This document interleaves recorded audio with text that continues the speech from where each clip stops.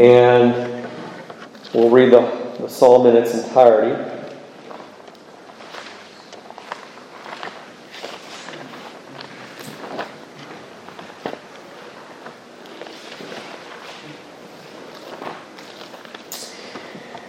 The title says, A Psalm of Asaph.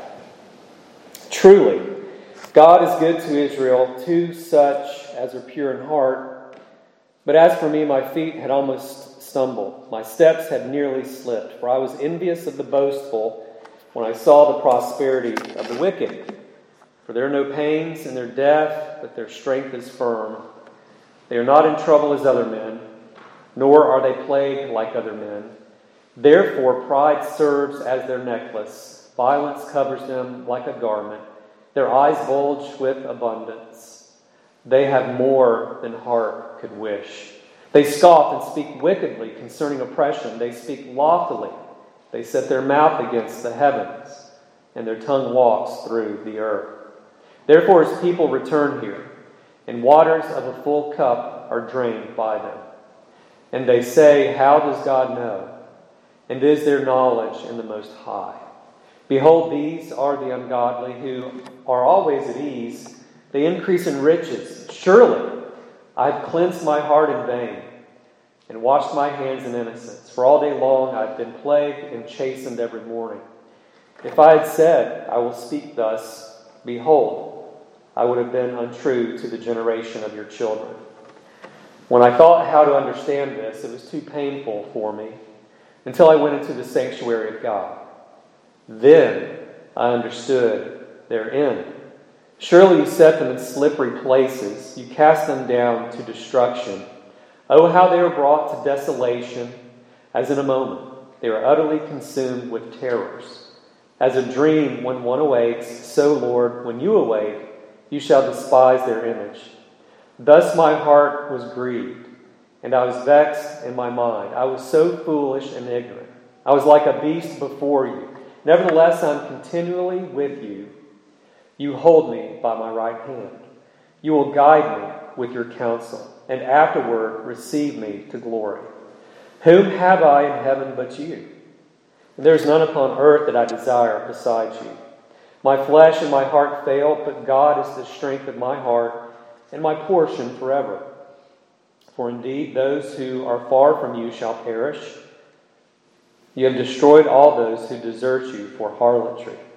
But it is good for me to draw near to God. I have put my trust in the Lord, that I may declare all your works. Again, let us pray. Lord, again, we do ask for your blessing on the reading and preaching of your word. We pray, O Lord, that you would teach us, speak to us in it, convict us, and encourage us in the Lord Jesus, in whose name we do pray. Amen. So it is my plan in the weeks ahead to begin a series on the book of Revelation. And before we do that, I want to answer the question, why does eschatology matter? After all, Revelation is seen as the book of last things. It is perhaps one of the most neglected books in Holy Scripture, and yet it is a source of hope for the Christian. And so tonight what I want to do in answering that question is to do so from Psalm 73. That might not be the first place we would go to or think about going to, but there is a crucial element here, I think, that will be helpful for us in answering that question. And so when we look at Psalm 73, we ought to at least know and believe the very basic things concerning eschatology. Eschatology is the study of last things, things to come. And tonight, it's not my purpose. And although I might mention it from time to time, Lord willing, in the future, it's not my position to talk about sort of the finer points of eschatology. We will discuss those things. And tonight, I'm not talking about whether you're pre-mill, a-mill, post-mill, or pan-mill. It's all going to pan out. But I'm talking about the very basics of eschatology. It is true, then, that Christians hold different views of eschatology, of the end times. And it is also true that some of the cardinal doctrines of the Christian faith include eschatology.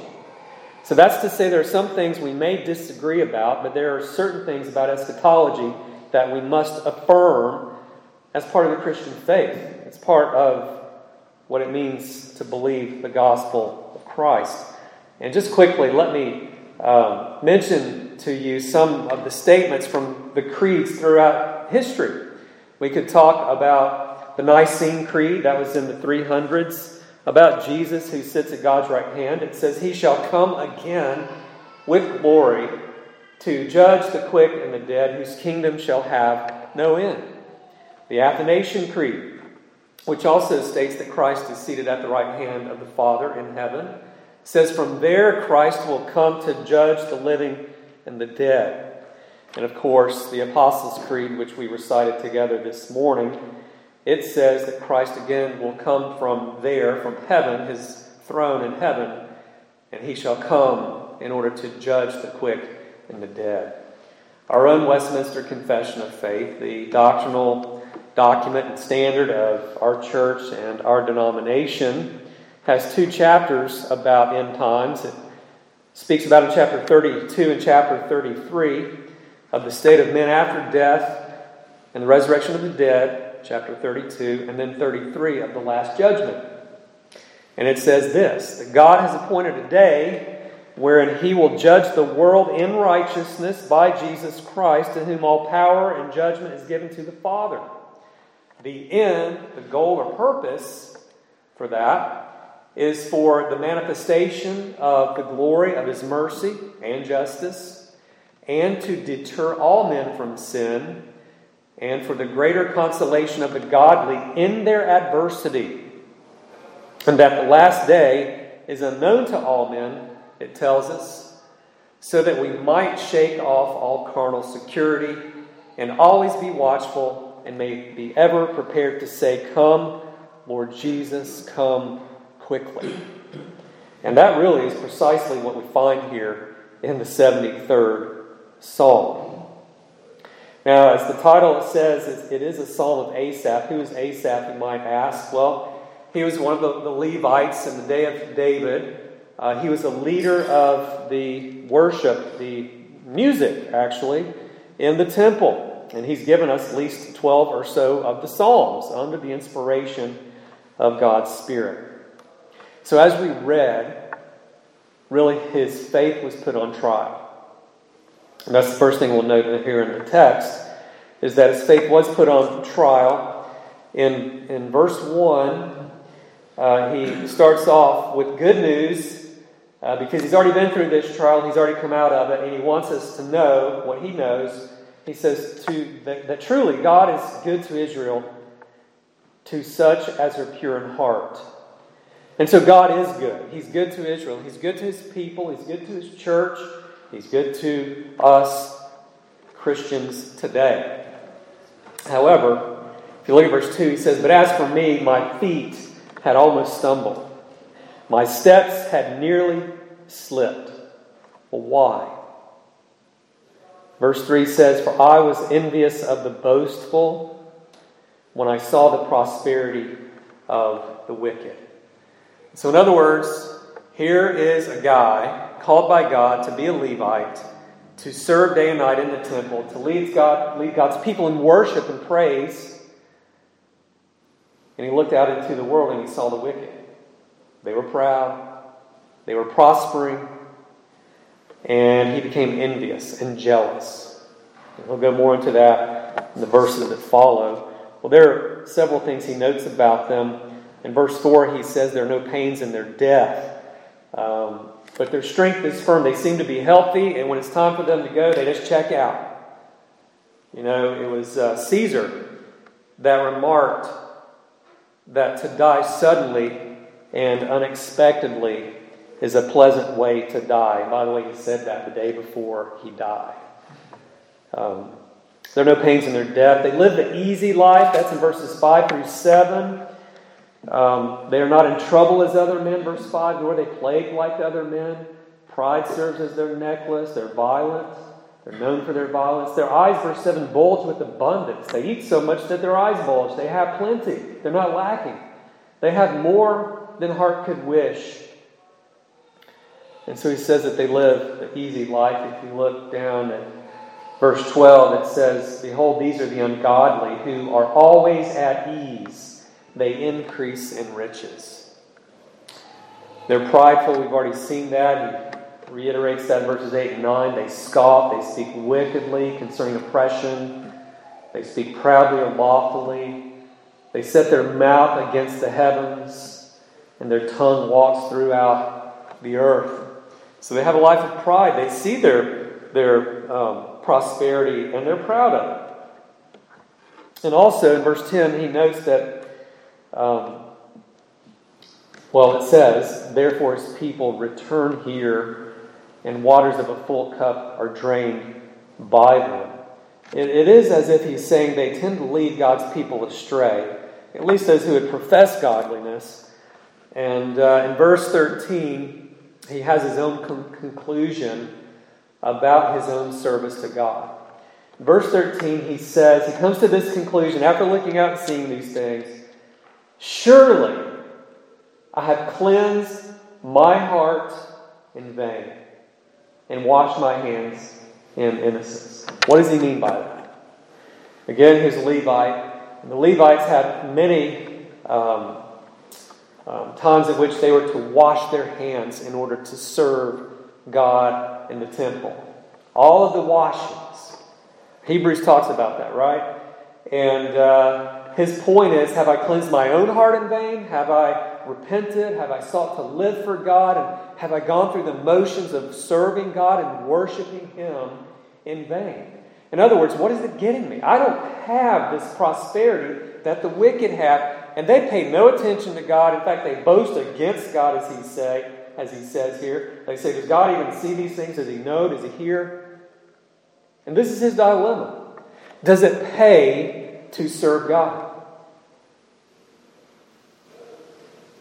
You know, it's like this past summer, some of us were out with the youth, and we were on the lake, and there's this yacht docked about 20 yards off the shore, the bank, excuse me.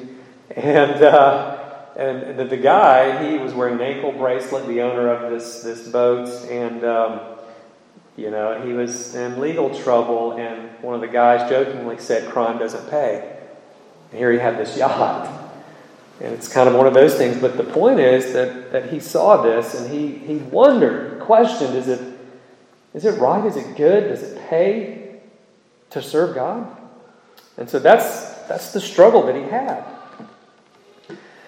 And then,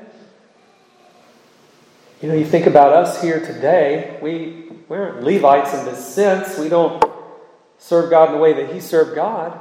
But we do seek to serve God as his people. We do attend worship service after worship service after worship service. We seek to live lives that please God.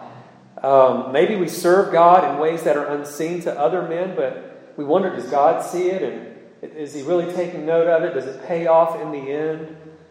There's a constant battle that we have against the world, our own flesh, and the devil. And maybe you've thought this at times. You've questioned yourself maybe to yourself and asked yourself the question, does it really pay to serve God? It's like one summer I spent in New Jersey, in South Jersey. There's this highway that took me into town every day because I was doing this internship, and the cops were everywhere on this road, and so I dare not speed because they were pulling over people left and right. There were tons of tractor trailers, and one day I got passed by a tractor trailer. I thought, I just got passed by an 18-wheeler, my little Honda Civic. And I thought, is he going to get caught? Why can't I speed? Does it pay to go the speed limit? And if I were to get pulled over, I would answer that question pretty quickly, I think. But it's kind of like that, but on a larger scale. And so this evidently took its toll on him. In verse 14, he says, I was plagued. He says, all day long I've been plagued and chastened every morning. And he's honest, and he lets us know in verse 15 that he was careful with whom he shared these thoughts, because he said, "If I had said, I will speak these things, behold, I would have been untrue to the generation of your children." He didn't want to lead the others astray. So when there is a Christian who has such questions, he or she needs to be careful with whom they share these things. They need to get counsel, no doubt, go to God's Word and get counsel. But we have to be careful. And I just remind you that this was a leader in Israel, leader in the church of the living God. But he didn't stay there, because God is faithful. As he started off with the psalm, he said, "Surely God is good to Israel." And so his faith then is restored, and that's in verses 17 through 21. So in verse 16, he says, "When I thought how to understand this, it was too painful. It was troublesome for me." Until, verse 17, "Until I went into the sanctuary of God. Then I understood their end, where they will end up, these wicked who are prospering in the world." He had a turnaround in his crisis. And so how did this happen? What happened? Well, he went into the sanctuary of God, where he would have been confronted, of course, with all of these images that God had put there to remind him of heaven above. It was there that he heard the Word of God, where God's people would have worshipped. And perhaps he would have come in contact with other godly people within Israel who would have spoken the Word to him. And so we see here how important it is to remain faithful to God, even when we are in the midst of such a crisis, or in the middle of a trial, which can become a temptation to turn away from God. Because we often assume, well, if bad things happen to me, God doesn't love me, God doesn't care. And that's not true. God loves us. His love is constant. He loves us to the end. Trials are meant for our good. They are used for our good, as Romans 8:28 says. He causes all things to work together for good to them that love God and are called according to His purpose. And so this was the turnaround. But I want to ask you a question. What doctrine do you think it was that helped him to have this turnaround? Or maybe I could put it this way. What category of theology was it that caused this shift in his crisis? To make a U-turn and come back to the Lord. It was eschatology. The study of last things. And in particular, it was the doctrine of the judgment of God at the last day. In verse 18, he talks about this. Surely you set them in slippery places. Again, he mentions destruction. How they are brought to desolation. Verse 19, in just a moment. Verse 20, as a dream, when one awakes, so Lord, when you awake, you shall despise their image. He's just making these comparisons about how God perceives the wicked. What God thinks about the wicked. Unrepentant men and women and children. And so his heart is grieved. He was vexed in his mind. He confesses, verse 20, he was foolish and arrogant, like a beast before God. And so he acknowledges God's patience with him. In verse 23, he says, nevertheless, I am continually with you. God, from the Old Testament forward, he says, I will never leave you nor forsake you.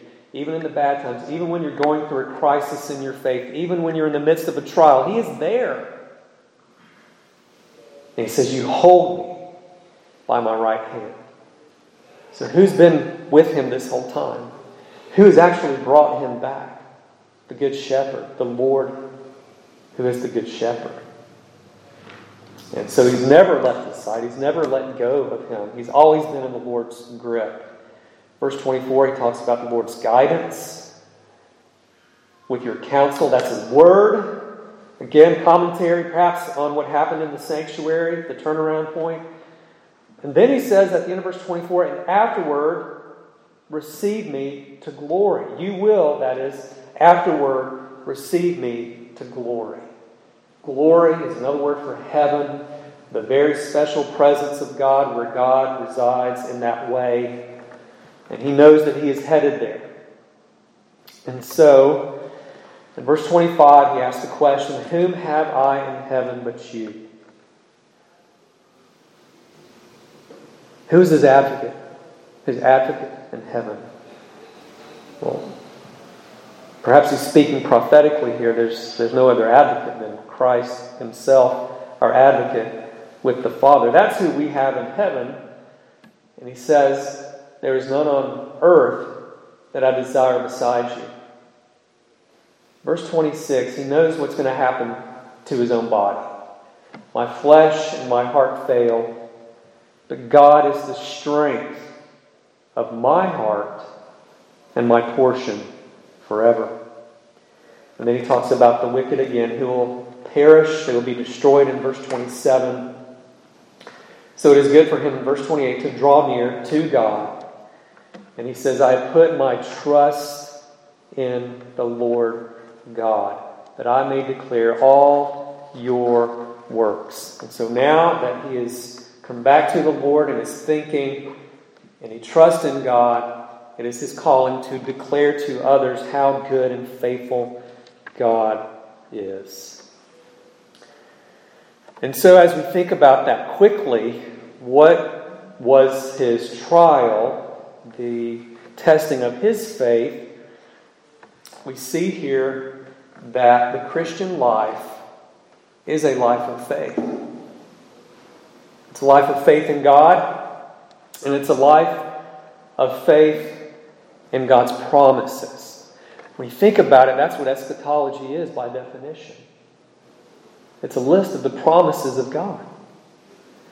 And it starts in Genesis 3:15 when God promises the seed of the woman to come and to redeem his people.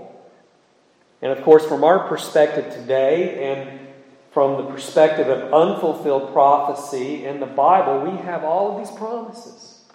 Like I've said, like he said, he will never leave us nor forsake us. Yes, there's a day of judgment to come, but we fear not that day.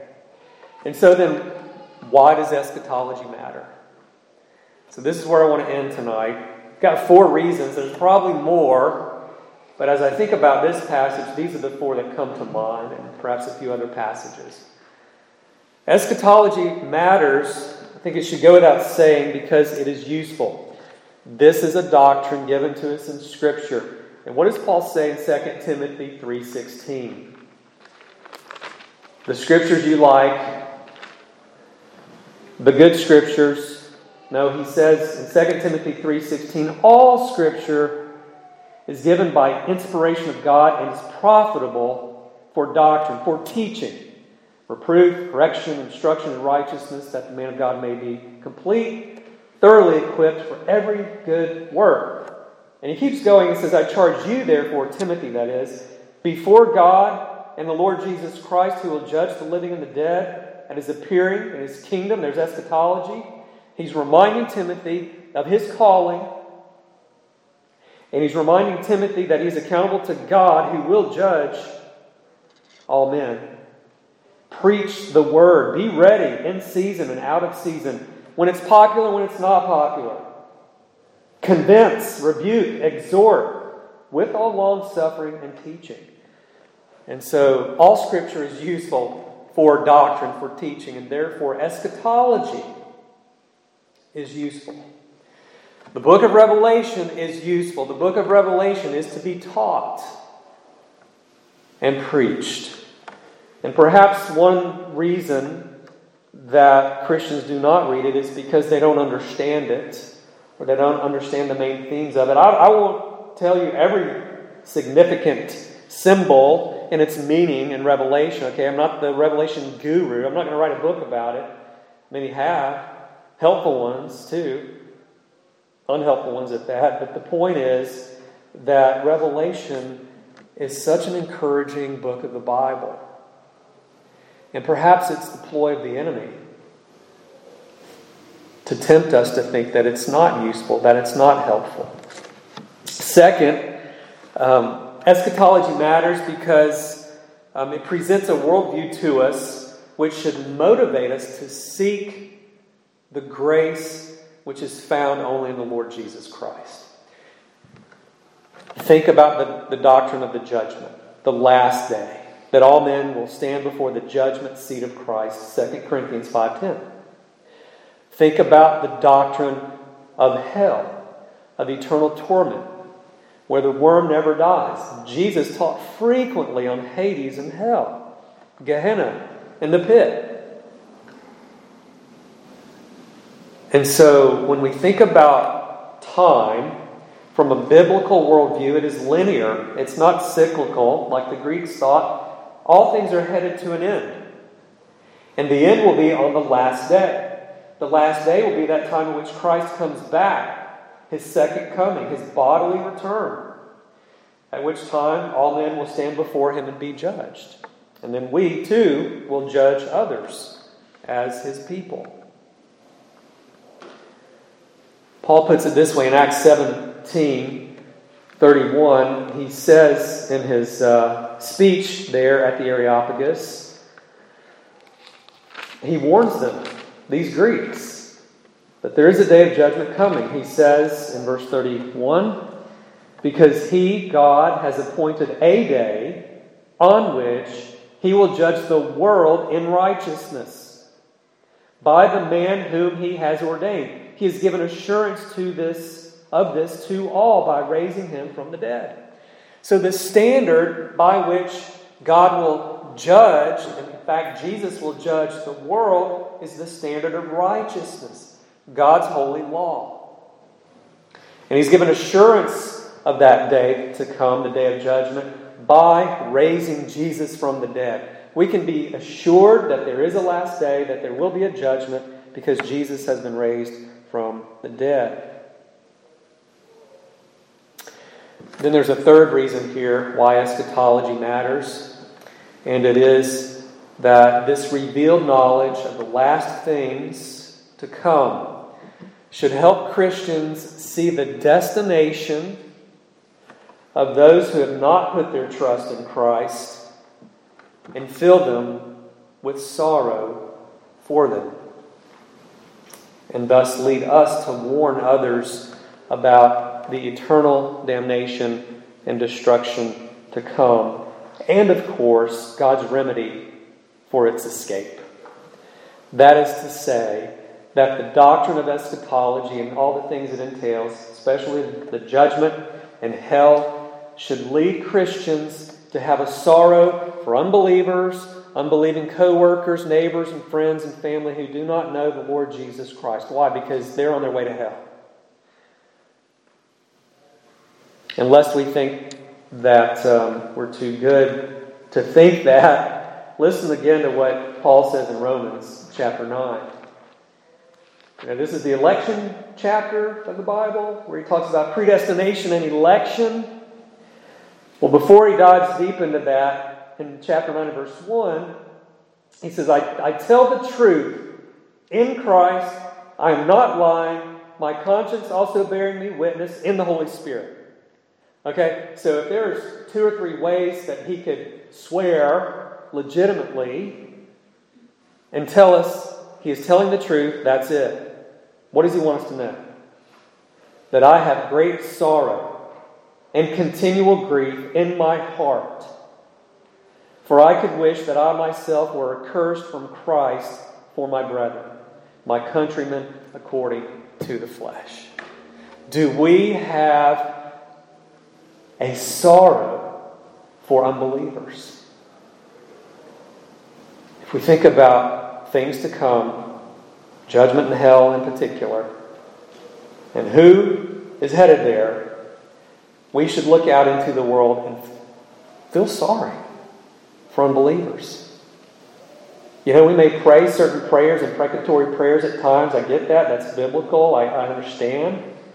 Especially when you have just very wicked men seeking to snuff the church out from the face of the earth. You want God to take care of that. You want the church of Christ to survive.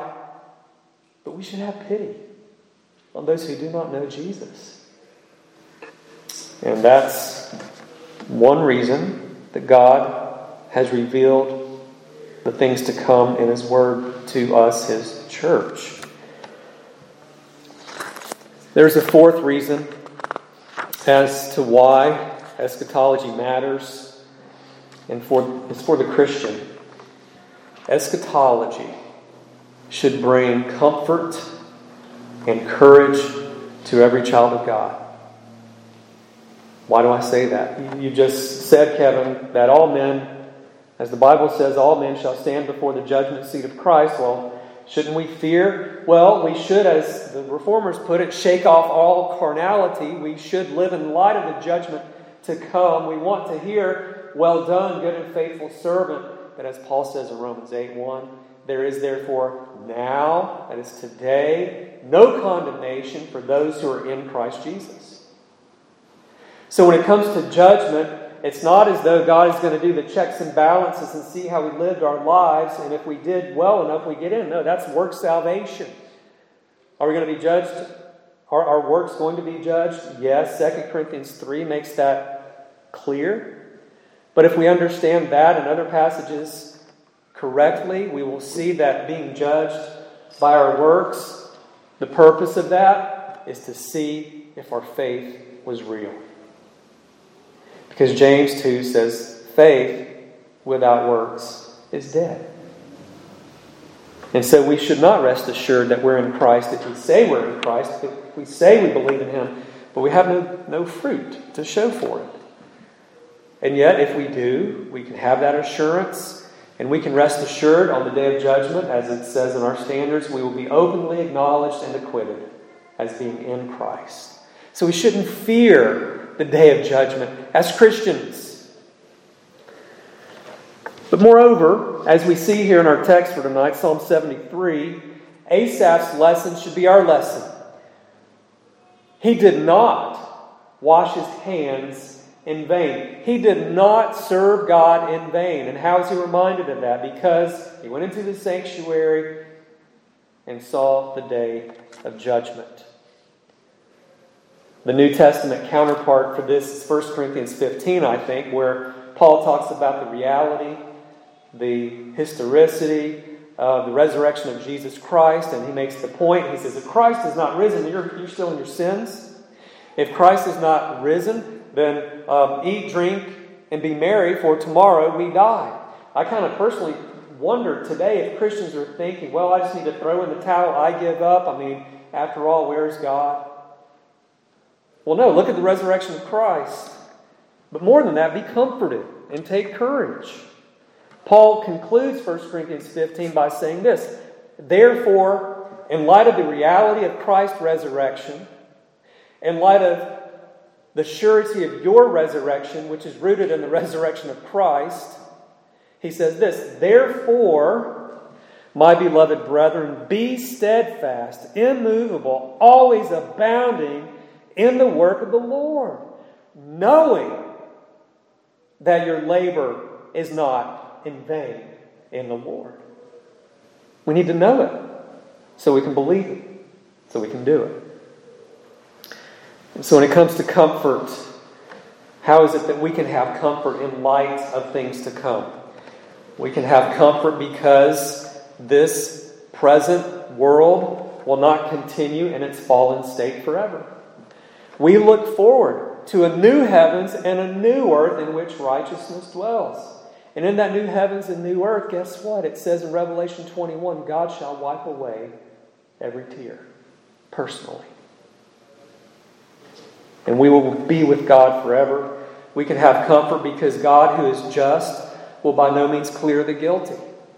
Now for us, He's cleared our guilt because Christ has taken our guilt on the cross and He's taken the wrath of God in our place. But for the wicked who are unrepentant, who do terrible things, unspeakable things, whether it be to children or to adults, one another,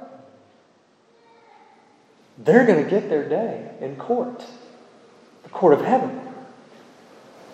And Asaph is reminded of this. It's like C.S. Lewis put it. When Aslan comes back, he's going to make all things right. We need to remember that. Because some people slip through the court system. There is injustice in the land. We need to be reminded of the day of judgment and remind them of the day of judgment who do not repent. But also we have comfort because as we travel on this journey towards heaven, God is with us. He holds us, Asaph said, by the hand. Jesus will never leave us nor forsake us. He holds our hand, and He's in the Father's hand. No one will snatch us out of His hand, He says in John chapter 10. And as far as courage, we have the courage then to persevere unto the end. There's a book called These Last Days, and it is about the end times from a biblical perspective. There are different authors in there. One of those authors is Paul Tripp. And he talks about the Christian life, and he compares the Christian life to camping. I suppose in a tent. Tent camping. Okay, that's really, well, I can't say that. I have camped in campers before, but I know well what it's like to camp in a tent. And he says the main purpose of camping is to make one long for home. That's his take on it. But just bear with me. Bear with Mr. Tripp. It's to make one long for home. After a while, you notice that your back hurts. You've been lying on the ground for a few days. And then you begin to notice that you are longing for your refrigerator. You're tired of dealing with ice and the melted ice. Then you long for your stove, which requires no firewood, or propane, I guess. And so he said, but today we have Winnebagos, and we have these expensive campers. He says maybe we've been weighed down with too many clothes, too much food, and too much entertainment. And he says we've forgotten what it's like to be pilgrims. And yes, personally, I hold to what I believe is a victorious view of eschatology. But at the same time, I know I'm a pilgrim passing through. And so what about you? Do you long for home? Do you long for heaven? Does it affect the way you live now? And does the hope of heaven give you hope, even joy, comfort, and courage? Does eschatology matter? Well, of course it does. Let's pray. Lord, we thank you for revealing not only your commands, your law, which lead us to Christ and show us how to live in light of the forgiveness of sins that we have from Him. We thank you for giving us promises, for showing us to where it is that we are headed, the new heavens and the new earth. And we pray that you bless our study in your word in the mornings and in the evenings here at Providence, that we would serve you better. And we pray in Christ's name. Amen.